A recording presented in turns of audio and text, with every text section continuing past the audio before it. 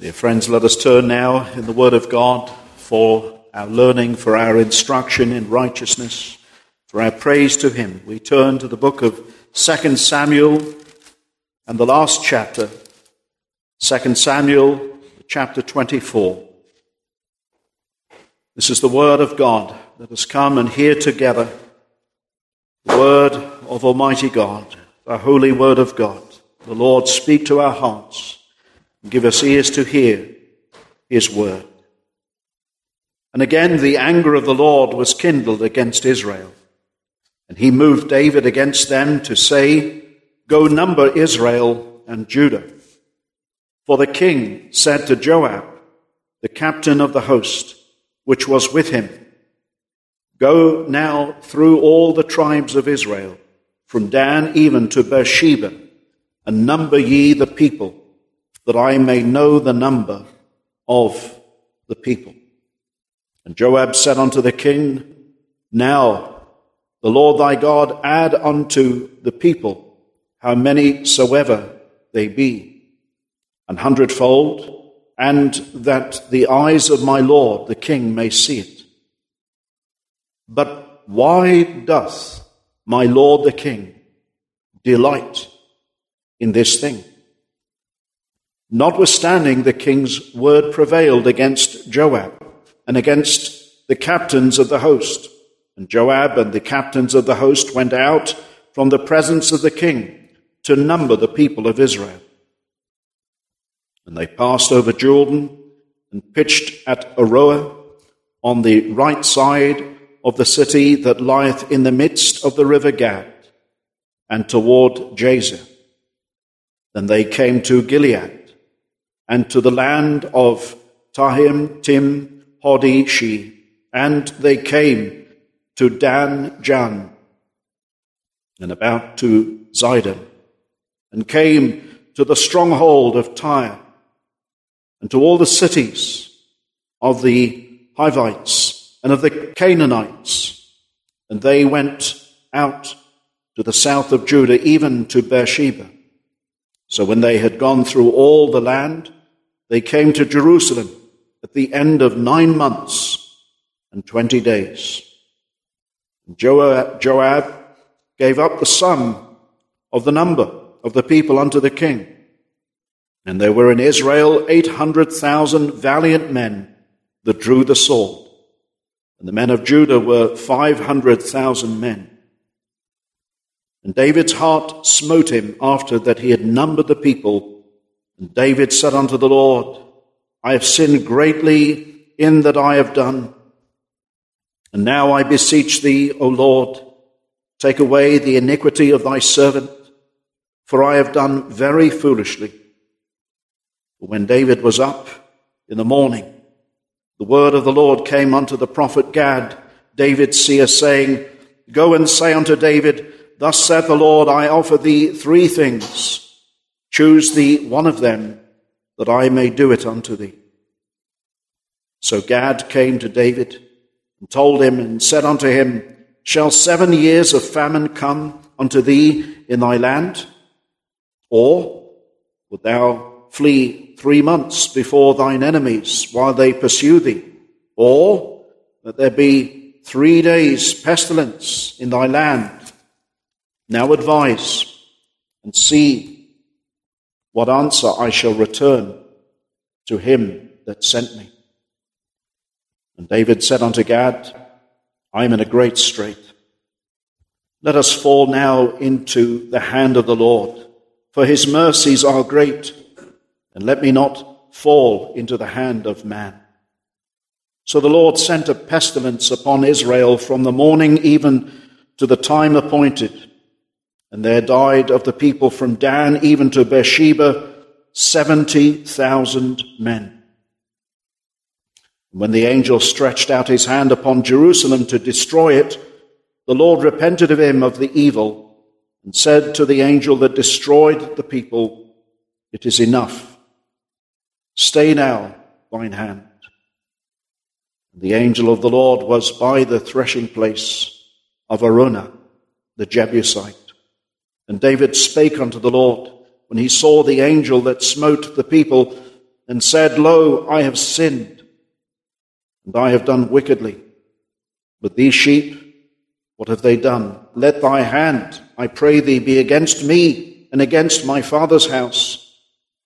Gad came that day to David and said unto him, Go up, rear an altar unto the Lord in the threshing floor of Araunah the Jebusite.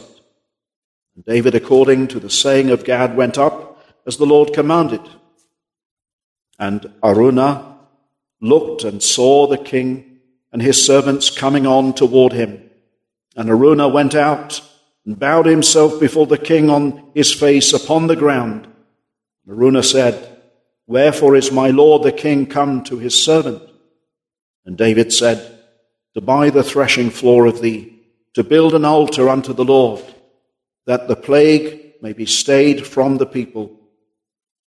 And Araunah said unto David, Let my lord the king take and offer up what seemeth good unto him. Behold, here be oxen for burnt sacrifice, and threshing instruments, and other instruments of the oxen for wood.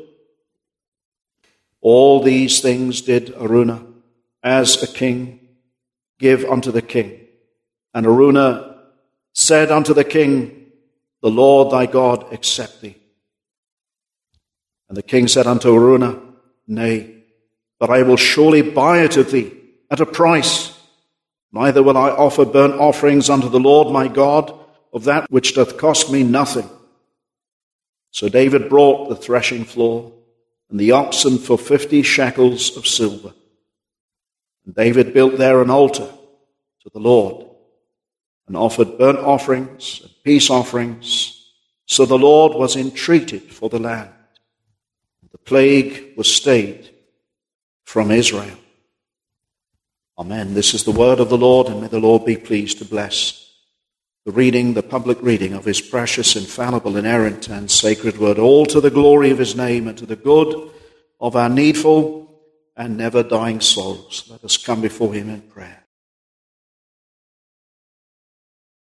Well, dear congregation, I ask you to please turn your prayerful attention to the last chapter of the book of 2 Samuel. We come now to the last chapter of the book of 2 Samuel. And we may be thinking that it ends rather abruptly and strangely, and it does. This last chapter of 2 Samuel, chapter 24, ends in a peculiar way. It doesn't end with the death of David, does it? We will see why, I trust. Something quite profound at the end of this chapter. And as we study further Scripture. Well, as we come to this last chapter this morning, remember last chapter, chapter 23, let's just put it into context. We saw what was described as David's last words. Now, we said we don't know if those were his very last words, but probably it may well be his last words to the nation Israel publicly. We don't know if that is the case. We will see some final words in 1 Kings chapter 2, but whether those words were the final words or not, we don't know. David was trusting, was he not, in God's covenant toward him. We saw some key words there in chapter 23, verse 5. He said, Although my house be not so with God, yet he hath made with me an everlasting covenant, ordered in all things and sure, for this is all my salvation and all my desire, although he make it, that is, some suggest the covenant and the people of that covenant not to grow. Now, there's been some debate as to the meaning of the last few words there, but we won't unnecessarily deal with the last part there. Some suggest that it is those in the covenant, those who are sealed in that covenant. They will not increase. God has determined who all of the elect are. And that was David's hope. David, as he reflected upon his life, as he reflected upon his family that was in such a mess, such a state, all the sons that he had, and the one daughter, as he looked at the family, he said, "My house is not so with God. Although it be not so with God, yet he has made with me an everlasting covenant." It was, as we said, the covenant of grace. David was resting and trusting in this, that God would set upon his throne the everlasting King, the King of Kings, the Lord Jesus Christ, who would come into this world, the eternal King. Remember when blind Bartimaeus heard of the Lord Jesus Christ coming by, he said, "Jesus, thou Son of David, have mercy upon me."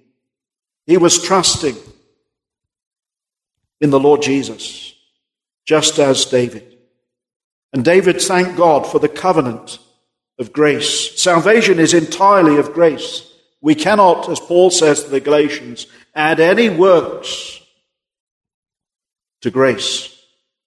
It is grace and grace alone whereby we are saved. God quickens the sinner who is dead in trespasses and sins and makes them alive and brings them to a conscious awareness of their sin and their unworthiness, and open their eyes to see the Savior that died for his people, and every one of Christ's shall be one day with him in heaven. That was David's hope, that God would set upon his throne an everlasting King, Jesus Christ, the King of righteousness. Now we come, as we said, the close of 2 Samuel, to a chapter that abruptly ends, and we'll see why this morning, with the Lord's help. But I want to make, first of all, a few points, and as we come through the passage, a number of observations that we need to glean and make application for our lives. David here, we find him numbering the people. And David knew that this was a sin, and he confesses it. And the first point, I suppose, we need to observe and make is, first of all, the whole subject here of leadership sin. And leadership sin may come as a judgment from God to the nation, and it did. David sins here, but there is something else behind David's sin too, isn't there? Notice verse 1, "And again the anger of the Lord was kindled against Israel." God was angry with Israel, and he moved, that is, God moved David against them to say, "Go, number Israel and Judah." Now, there are a couple of important things to remember as we come to this first statement given to us here. We read here that the anger of the Lord was kindled against Israel. Think of it for a moment. This nation, Israel, had heard of how David, in just the previous chapter, before the last, chapter 22, spoke of how God had delivered him from all of his enemies. God had blessed this nation through David. And yet there has been no glory ascribed by the nation to God. There was an unthankfulness for the way in which God had moved through David and 37 men.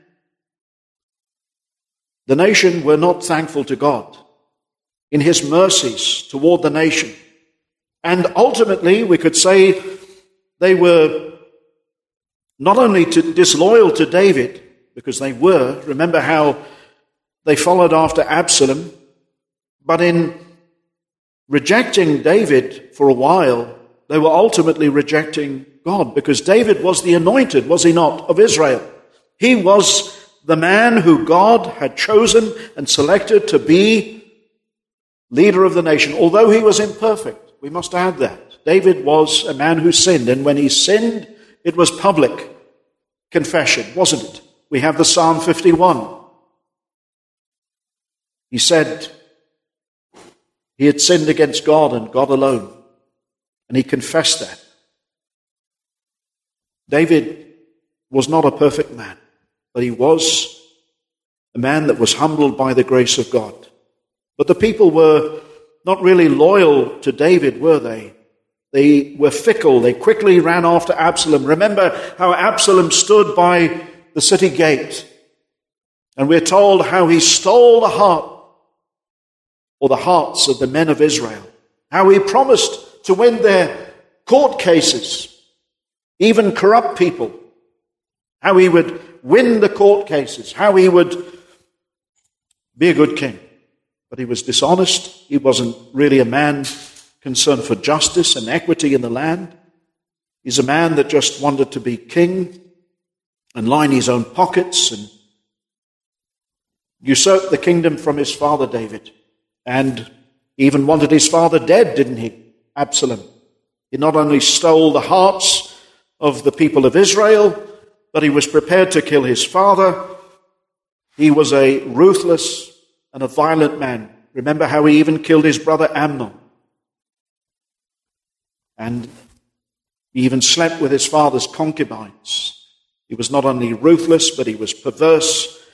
And then sadly, Israel quickly went after him. And it seemed that most of Israel followed him for a while until God intervened and overthrew Absalom. Remember, as he went out against David, God overturned it all. Israel basically were disloyal not only to David, but to God, who God had appointed as leader of Israel. And despite Absalom's stealth and slyness, the people were, all of them individually responsible to make a right choice. And so in that, God, and they never repented, really. They never really confessed that sin of being disloyal to David and ultimately disloyal to God. Well, God, however, determined to put David, to keep David on the throne and to put eventually Christ upon his throne, that he should come through the line of David, that Solomon should be the king next, and that eventually the Christ would come into the world. God, determined to save his people, has preserved David even till now. David was the king of God's choice, although an imperfect king, as we have said. Solomon must soon be king, as we'll see in all that follows. Now, there's a continuous ingratitude from the nation. We notice how the anger of the Lord was kindled against Israel. And he moved David against them to say, go number. Now, there's the element here of David's sin. So we thought of God's anger toward the country, but David's sin. David goes and he numbers. David is responsible, isn't he, for numbering. Now, it was not permitted to number the people unless sanctioned by God. If you notice in verse 10, David knew it was sin. As soon as he numbers, and even Joab of all people tries to prevent him from numbering, David knew it was sin. Verse 10, once the census has come in after 9 months, we read, verse 10, and David's heart smote him after that he had numbered the people. And David said unto the Lord, I have sinned greatly in that I have done. And now I beseech thee, O Lord, take away the iniquity of thy servant, for I have done very foolishly. So he knew it was a sin. Now, it was a sin because God's word did not sanction it. There was a very clear instruction that if there was to be a numbering, there was to be a shekel taken. Every year there was a numbering. But it was a religious numbering. There's a difference. Unless, of course, God had sanctioned a numbering.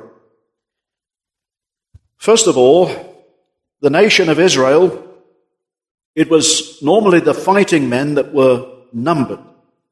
But if it was the men were numbered, they were to be numbered by God's permission and by God's permission. Here it was done by pride, because of his pride. Even Joab says, why dost thou delight in such a thing? Joab knew it was wrong. Now, if you turn to Exodus chapter 30, I'll show you an example of this numbering. And this was part of the levy or the tax that was to be paid to the temple, even in our Lord's day. Remember how he said to Peter, go and find the money in the fisher's mouth. And that money was used to pay the temple tax. and it still continued. Now notice in Exodus 30, verse 12, when thou takest the sum of the children of Israel after their number, then they shall give every man a ransom for his soul unto the Lord, when thou numberest them, that there be no plague among them. When thou numberest them, this they shall give every one that passeth among them that are numbered. Half a shekel after the shekel of the sanctuary. A shekel, we're told here, is 20 gerahs, and half shekel shall be the offering of the Lord. And elsewhere we read it's called the atonement money, or the ransom money, same thing. And so this was only done in a religious context. But this was not sanctioned here by the Lord, and certainly not done for religious purposes. And so this was wrong.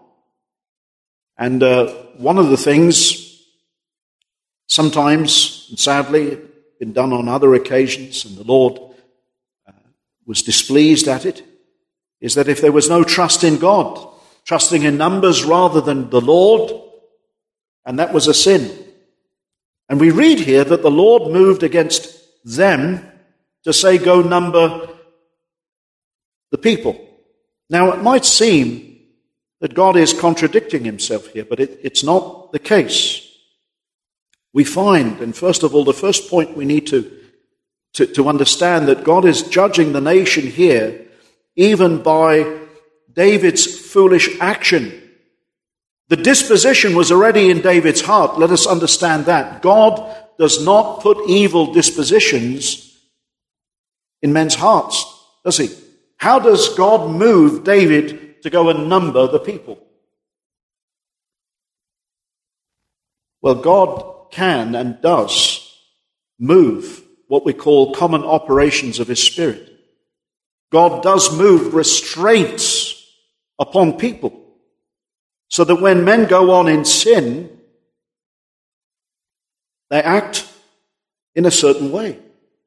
Stephen Charnock used the illustration. I know I've used it a number of times. It's like you put a candle near heat. What happens? It softens. When you take away the candle from the heat, it goes hard again. You see, when the common operations and good influences are removed from us, man is left to himself. Is God then left to be blamed for the condition of man's heart? You see, it was already there in David's heart. The common operations of the Spirit may have a great effect. This is how God will move and did move David so that he numbered the people. God is not responsible for David's decision to go and number, and even pressed here by Joab of all people. It's interesting, isn't it? Most of the time, he listened to Joab. We've made the point several times that it seemed as if Joab always got his way with David, but not here. It's interesting, isn't it? Not here now. David's word prevails over not only Joab, but all the princes, all the captains of the host. They're all pleading, but David is determined. There's pride in his heart. David was at a low spiritual state, even now, because he goes and does something that he knows is wrong. And it takes him 9 months. 9 months. And as soon as the number comes in, it's over 9 months even. As soon as the number comes in, he's smitten in the heart and he says, I've sinned. I've done wrong. You see, it's not that God puts sinful desires and disposition into men's heart, but rather the Lord in his displeasure against Israel, what he did is he moved godly influences and restraints upon David so that he left David to his own sinful heart to number the people. That's how we must understand it. Do you understand that? You know, even people who are not saved, you watch them stop coming to church. Church can have a modifying effect on that person's life. And even if you're saved, you start coming to church, you stop hearing the word of God. You start to act very differently, don't you? You see how this can be done? You see, David really is left to his own, isn't he? And he makes an ungodly decision. And this is actually a judgment on the nation. Solemn, isn't it? So we say, firstly, that God indeed will judge a nation by foolish decisions made of its leaders very often. It's often been said that God gives a nation the leaders it deserves. And here, because of their ingratitude, he leaves the nation to itself and he leaves David to himself. And David goes ahead and does something that he knew was wrong. And a plague comes over the nation, and it is severe. Over 70,000 men died. This is not a small thing. So firstly, what does this mean? It does not mean that God puts sinful desires and sinful dispositions into men's heart. Now, I want you to notice something else. If you turn to 1 Chronicles, it's the same account, by the way. Look at this. This is tremendous. We see secondly, the activity of Satan in this situation. And the Bible, by the way, here is not contradicting itself. The Word of God is not contradicting itself. It's exactly the same occasion. 1 Chronicles 21, verse 1. We notice here Satan's activity in the same event. Notice. Verse 1, and Satan stood up against Israel and provoked David to number Israel. You see the other side of it? What happens? And David said to Joab and the rulers of the people, go number Israel from Beersheba even to Dan, and so on. We get to this and you see how, verse 4, nevertheless, the king's word prevailed against Joab, and so on.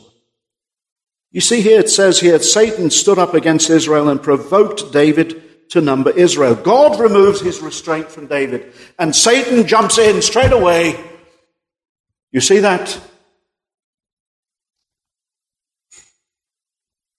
David was left to himself, and Satan took advantage of the situation. It's a warning, isn't it? Satan must be resisted. But he can only be resisted as we obey God. You stop obeying God, my dear friend, Satan is a lot stronger than you think. James says, resist the devil, he will flee from you. So we see it from two vantage points here. It's the same occasion. The Word of God's not contradicting itself. It says here, Satan provoked or tempted David. So the temptation came externally. Pride. David is going on in his own way. Seems he's walking at a distance. Even like Peter. Remember how Peter walked from afar off? And then he's asked, do you know this man, Jesus? And he begins to swear, to curse. Now let me just say this, God does not tempt anybody. It says here about Satan. Satan stood up against Israel. God moved in such a way that David did this, but God is never one who tempts. James 1:13, let no man say when he is tempted, I am tempted of God. For God cannot be tempted with evil, neither tempteth he any man. But every man is tempted, says James, when he is drawn away of his own lust and enticed. And so we have it here. We have it here in the scriptures, 2 Samuel and this last chapter. And it's quite solemn, isn't it? This is not only Satan's temptation, but David in his heart, and then there's this plague. Now the second thing we must say is God is not the author of sin, is he? But God will even use the sin This is the amazing thing, the sin of David, for the good of the people of Israel, to bring a plague upon them. And you'll see even more today. We know this, I trust, concerning Job.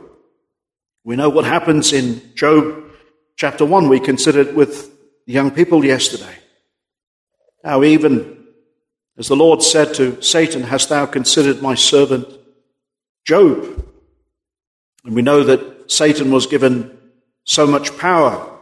We've said it before, Satan is like he is on a leash. And he can only do so much, but the Lord will even work Satan's evil for the good of his people. How wonderful is that the Lord can do that and will do that. But God never puts evil there. He's not the author of evil. We know in Job 1:12, the Lord said unto Satan, as I said, "Behold, all that he hath is in thy power. Only upon himself put not thine hand." Well, he couldn't touch him. There's that verse in Psalm 76, verse 10, where the psalmist reminds us, "Surely the wrath of man shall praise thee." Think of it, the wrath of man shall praise God. Men may rise up, but it's only going to redound to the praise of God, isn't it? Can anyone defeat God's purposes? When men rise up in wrath, the wrath of man shall praise thee. And then we read, "And the remainder of wrath shalt thou, God, you will restrain." Why? Because God is too powerful for men. And he can and does restrain even evil. God, we've said, is not the author of evil, but he can control evil by certain good dispositions that he puts all around us. You see, if you do not have a sovereign God, you do not have a real God at all, do you? But God is sovereign, he is powerful. Even concerning the death of our Lord Jesus, you consider that. Remember Peter and the apostles, they're locked up and they're praying to God and they say, "For if a truth against thy holy child Jesus, whom thou hast anointed, both Herod and Pontius Pilate with the Gentiles and the people of Israel were gathered together to do what? For to do whatsoever thy hand and thy counsel determined before to be done." God had determined that evil men would put Christ upon a cross, but ultimately that it would redound to the glory of God and to the salvation of his elect, as Christ would be crucified for them and bear their sin in his own body. So here, David, look at the sin. He's taking great pleasure in numbering. This is the great sin. Look at verse 3. What Joab tries to stop him. Joab of all men, why doth my lord the king delight in such a thing? Joab is saying that this was a sort of a delight. David is taking pride in numbers. You look back at how many men, and it's, by the way, 800,000 fighting men, and then 500,000 of Judah. And this really would have brought some pride. And then the number comes in after all these months. And verse 9, "And Joab gave up the sum of the number of the people unto the king." And then there it is, 800,000 men who drew the sword, 500 men of Judah, and so on. Now, isn't this striking? Especially when we consider this chapter over and against the previous chapter, where David reminds us that all the great victories were won by a few valiant men. How many? 37. And David was really glorying in God there, wasn't he? When the 37 men were mentioned, and last of all, Uriah the Hittite. Faithful, valiant men. But now the number comes in. David takes pride in this. And then you notice there's an awakening, thirdly. verse 10. And David's heart smote him after that he had numbered the people. This is after the number comes in verse 9. And David laments. He says to the Lord, I have sinned greatly in that I've done. Now I beseech thee, O Lord, take away the iniquity. David here suddenly appears to be as a man that is awakened. I mean, for these 9 months, he's not troubled. It's bizarre, isn't it? But all of a sudden, it's like he's woken out of a sleep. And even Christians can be like this. For months and months they go on in something that they know is wrong, but it really doesn't cut them to the heart. Until a certain point, it's as if they're suddenly awakened. It's as if they were stupefied. And then all of a sudden they come to a realization, this is really bad. This is terrible. How can I do this? It seems that for a while that a knowledge and understanding of the Word of God had been suppressed in David's life. Well, this was to satisfy his own particular desire. He took great delight in it. And we can do that.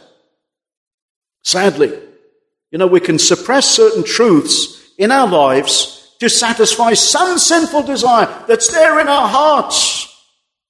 And we know it's wrong, but we just suppress it. We just keep it. I know it's wrong, but I just keep doing it. So the months passed by. 9 months and 20 days to stop this man in his sin. But it's amazing, isn't it, how his heart smote him only then, as we said. And people make all kinds of foolish decisions. Sadly, months and years later, after making some stupid decision, and then they say, why have I done this? And people have tried to stop you, but you don't stop. You're just determined. You're wise in your own eyes. David says here, I've sinned. But David does confess his sin. This is the difference between a believer and somebody that is saved and somebody that is not saved. An unsaved person never really will repent, will they? But sin can be very painful. And look at how many people die here. Over 70,000 men. This was a costly. But it was a judgment, was it not? It was a judgment, my dear friends, on Israel. And now David, he's got to live with the consequences. I also am responsible.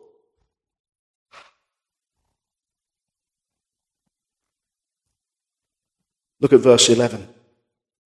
God sends the prophet Gad. When David was up in the morning, the word of the Lord came unto the prophet Gad, David's seer, saying, go and say unto David, thus saith the Lord, I offer thee 3 things. So David has 3 choices here. What are they?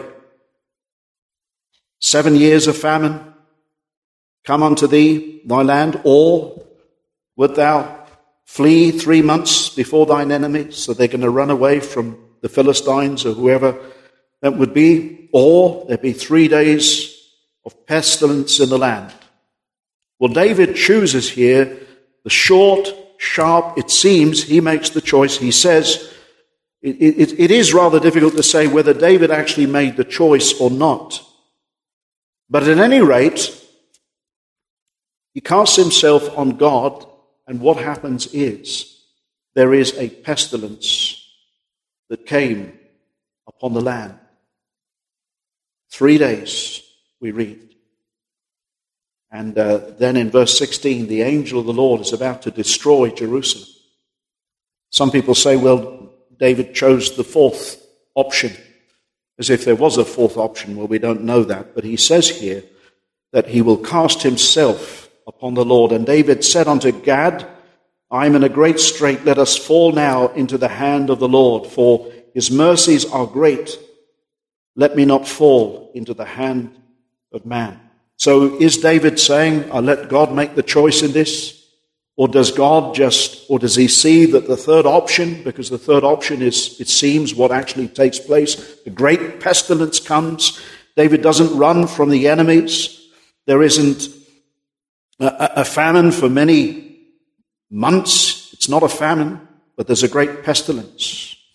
in the land. Now, you notice, so the Lord, verse 15, sent pestilence upon Israel from the morning even unto the time appointed. And there died of the people from Dan even to Beersheba 70,000 men. Now, the word there, pestilence, can also mean plague. So suddenly, all of a sudden, 70,000 men died. Quite something, isn't it? And then, when the angel stretched out his hand upon Jerusalem to destroy it, it seems now the Lord restrains from him going ahead. The word repented him can mean turned. So the Lord turned, because David approaches, as he approaches Jerusalem. Now, as I said once again, whether David made the actual choice is not clear. Opinions differ on this. But nonetheless, the shorter and sharper judgment comes upon the land. And this is quite severe, isn't it? A terrible plague. Verse 15. And there died of the people from Dan to Beersheba 70,000 men. From Dan to Beersheba, that is really saying that this is a judgment across Israel, isn't it? That's the whole lesson we need to get from this. God is judging Israel. But it was by what David did. So if you think about these judgments, in fact, in all of these, God is saying to the nation and to David, you are both responsible. It is by David that this has come to pass. You numbered the people, David, but it will fall upon Israel. Not David's house, but the whole of Israel. And by the way, if God took those certain men, and they would have been certain people that God would have taken away. You remember that? God doesn't do anything willy-nilly, as it were, or haphazardly. But every one that God took would have meant to have been taken. Nobody died accidentally. Everybody suddenly. Everyone that died suffered of their own deserts. And this is a warning, isn't it, to everyone? So it ought to be a warning to everyone, even here in the church. David glorified in numbers. And churches can glorify in numbers, can't they? Oh, look how many we've got. You take pride. That's wrong. David should rather have glorified in God. And let me say this, godliness is more important than numbers, isn't it? It's not so much the size of a church. We may be very few. And I hope you do not judge this church by its size, just like you don't judge a man by the size of his wallet. But how godly is the church? How godly are the people? But in wrath, the Lord remembers mercy. Look at the verse 16. And when the angel stretched out his hand upon Jerusalem to destroy it, the Lord repented or turned of him of the evil and said to the angel that destroyed the people, it is enough. Stay now thine hand. And the angel of the Lord was by the threshing place of Araunah, the Jebusite. Now, it's very important here as we come to this passage, we've got to realize that the Lord stayed the angel's hand. The angel, and now an offering has to be offered up. Otherwise, it's going to continue. Here is what we call a reprieve from the situation. The Lord will destroy more. If something isn't done, something has to be done. And so Gad the prophet comes, verse 18, and there's a message to David. Go up, rear an altar unto the Lord in the threshing floor of Araunah. The Lord has sent him, Araunah the Jebusite. Perhaps this man was a proselyte, it seems. Some suggest that. And David, according to the saying of Gad, went up as the Lord commanded, and Araunah looked and saw the king and his servants coming on toward him. And Araunah went out and bowed himself before the king on his face upon the ground. He was a respectful man, wasn't he? And Araunah, well, you read on in this passage, he's got all the livestock, he's got the place to build the altar, he's got everything. All the provisions are there. And he offers, if you notice verse 22 and following, David this area free of charge. It will cost David nothing. And David refuses. David says, does he not?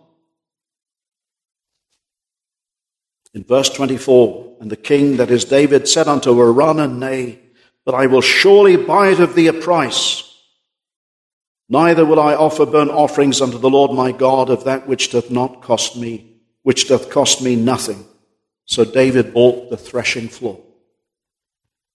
Now this is a very interesting passage here, and important really at the close of the book of 2 Samuel. One of the first things we glean here is that the pestilence, after David offers up sacrifices, the pestilence was stopped. We're told. Look at the verse 25. And David built there an altar to the Lord and offered burnt offerings and peace offerings. Now notice, so the Lord was entreated for the land, and the plague was stayed from Israel. So as David offered up here, and this really is a solemn reminder, isn't it? Ultimately, that God can only be appeased by the shedding of blood. And it points us, does it not, to Christ? Without the shedding of blood, there can be no remission of sins. Of course, this is all in type form and pointing us to Christ. The second thing we glean is that while Araunah here, this man, was willing to give, David was not prepared out of principle to just go along with this. He felt it needed to be part of a personal cost because he is showing his ownership in all of this. I am responsible. What does he say? I will surely buy it of thee of a price, neither will I offer burnt offerings unto the Lord my God, of which doth cost me nothing. And that's true, let me say, although we contribute nothing to our salvation. Let me say this, a religion that costs you nothing is worth nothing. Christ bought us that we might be his, that we might be his servants. He saved us to live a life honoring to him. And David knew that a religion that costs you nothing is worth nothing. Now, when God saves us, it is not so that we earn our salvation, but that we show our love to him and we show our commitment to him. Now, this is an interesting thing. As we come to this passage, what you will see here is not only a religion that costs, and let me read something from Matthew Henry to you. Those who know not what religion is, who chiefly care and to make it cheap and easy to themselves, and who are best pleased with that which costs them least pains of money, for what have we our substance but to honor God with it? And how can it be better bestowed? See the building of the altar and the offering of the proper sacrifices upon it. Burnt offerings to the glory of God's justice. Peace offerings to the glory of his mercy. Think of it, David did not want to give God the scraps. He wanted this to be costly to him. He knew 70,000 men were slain. He knew his sin. He knew he couldn't pay for it. But he wanted to give God what he could. And he wanted to show his gratitude. You see, David, it cost him personally. Because God was dear to him. He wanted God to be dear to him. And it's true if we are a Christian. And if we have been saved. What does the psalmist say in Psalm 116? What shall I render to the Lord for all of his mercies? What shall you render up your life? Paul says doesn't he in Romans, offer up yourselves, therefore by the tender mercies of God and all that God has done for you in Christ, Now you offer up yourself as a living sacrifice, holy and pleasing unto God, which is your reasonable service. I mean, why wouldn't you? Why wouldn't you want to give your whole life to God? Why wouldn't you want to serve him? Well, God is pleased with this. And God knew David would buy it. But you see, the offer of it being free was there. But David did want it to be costly to him.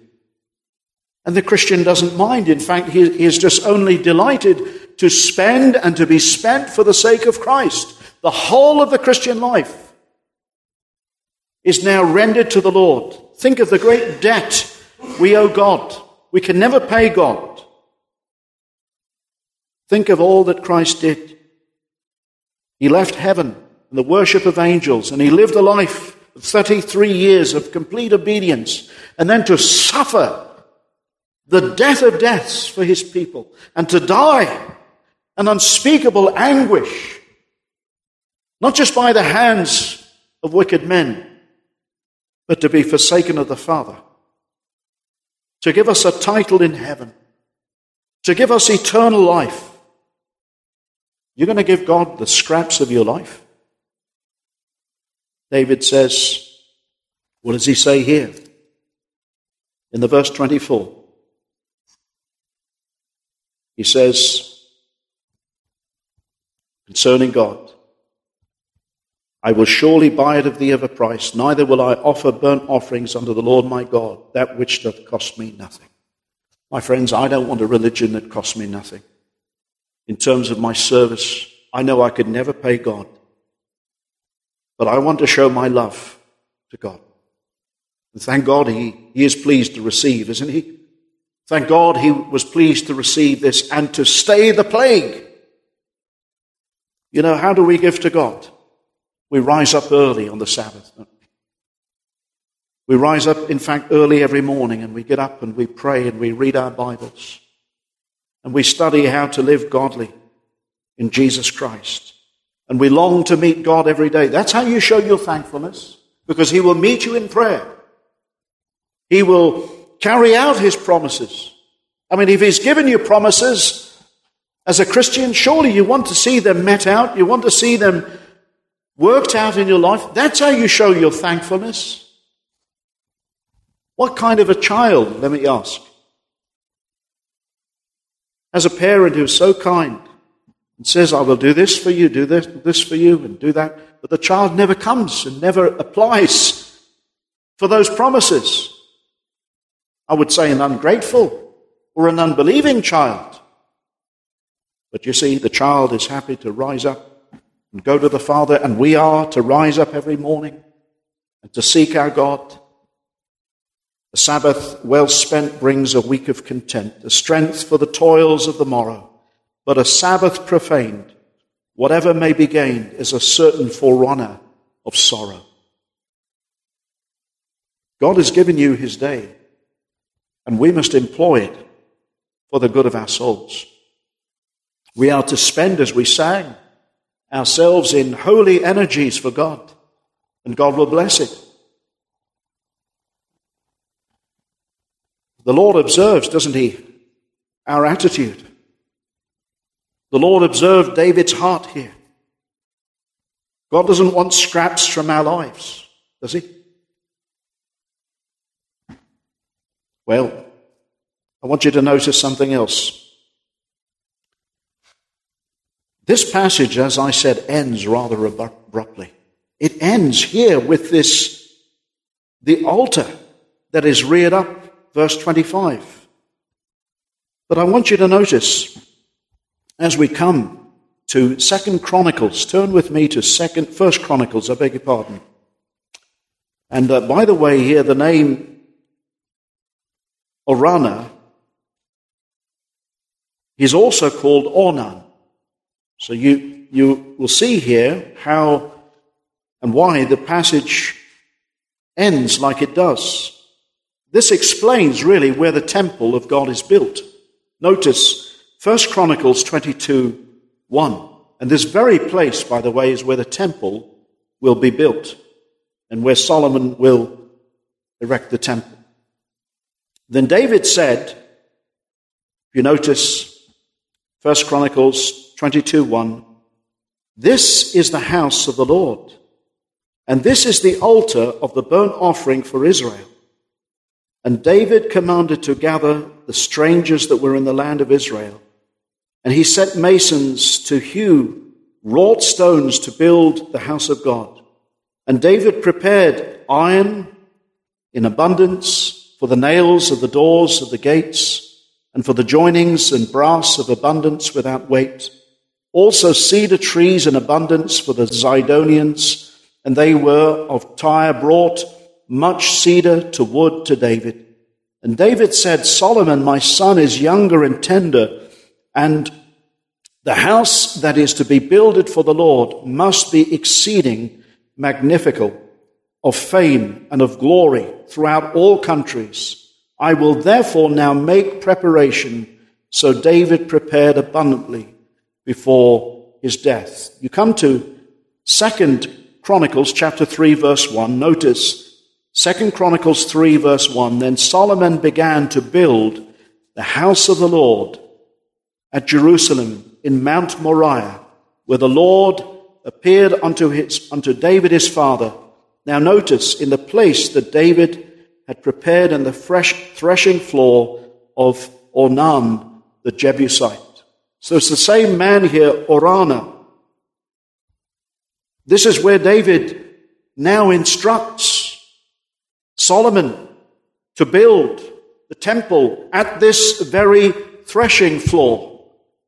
And thus it explains the very abrupt ending of this book, doesn't it? And what is God saying to us?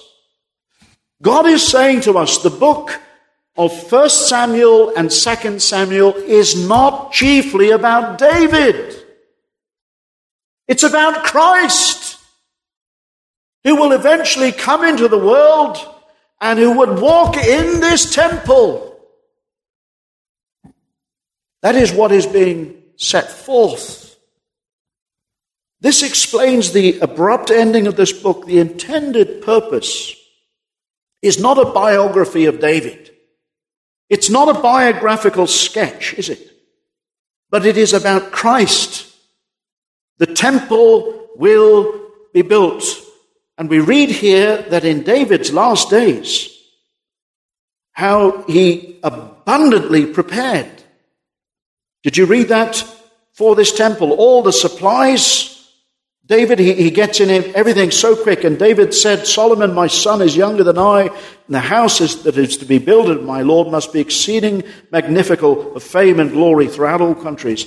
I will now make preparation for it." So David prepared abundantly before his death. So just before his death, here's the threshing floor, the place of Aran or Onan, Araunah. This is where it will be built. In Mount Moriah, there in Jerusalem. Ornan or Araunah the Jebusite. And so it explains why we come to this. In 1 Chronicles 22:1 we read, "And David said, Solomon my son is young and tender, and the house that is builded of the Lord must be exceeding great," and so on. This was to be the place of continued sacrifice. And that is pointing to Christ. You see, redemption in Christ is set forth in the offering on the threshing floor. We have those words, don't we, in Genesis 49.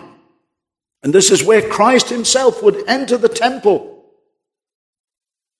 You see, so the book is not some sort of biographical sketch of David in his last days. But remember what the Lord said, "Search the scriptures. Ye think in them ye have eternal life, but it is they which do testify of me." You see that?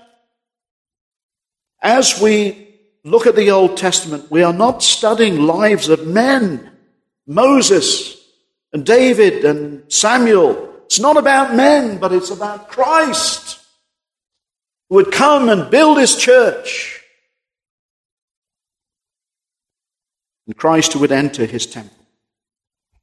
The scriptures, my friends, testify of Christ. And eventually Christ would enter the temple, though it would be defiled. He would say, raise the temple to the ground, and I will raise it up in 3 days. He was speaking of himself, wasn't he?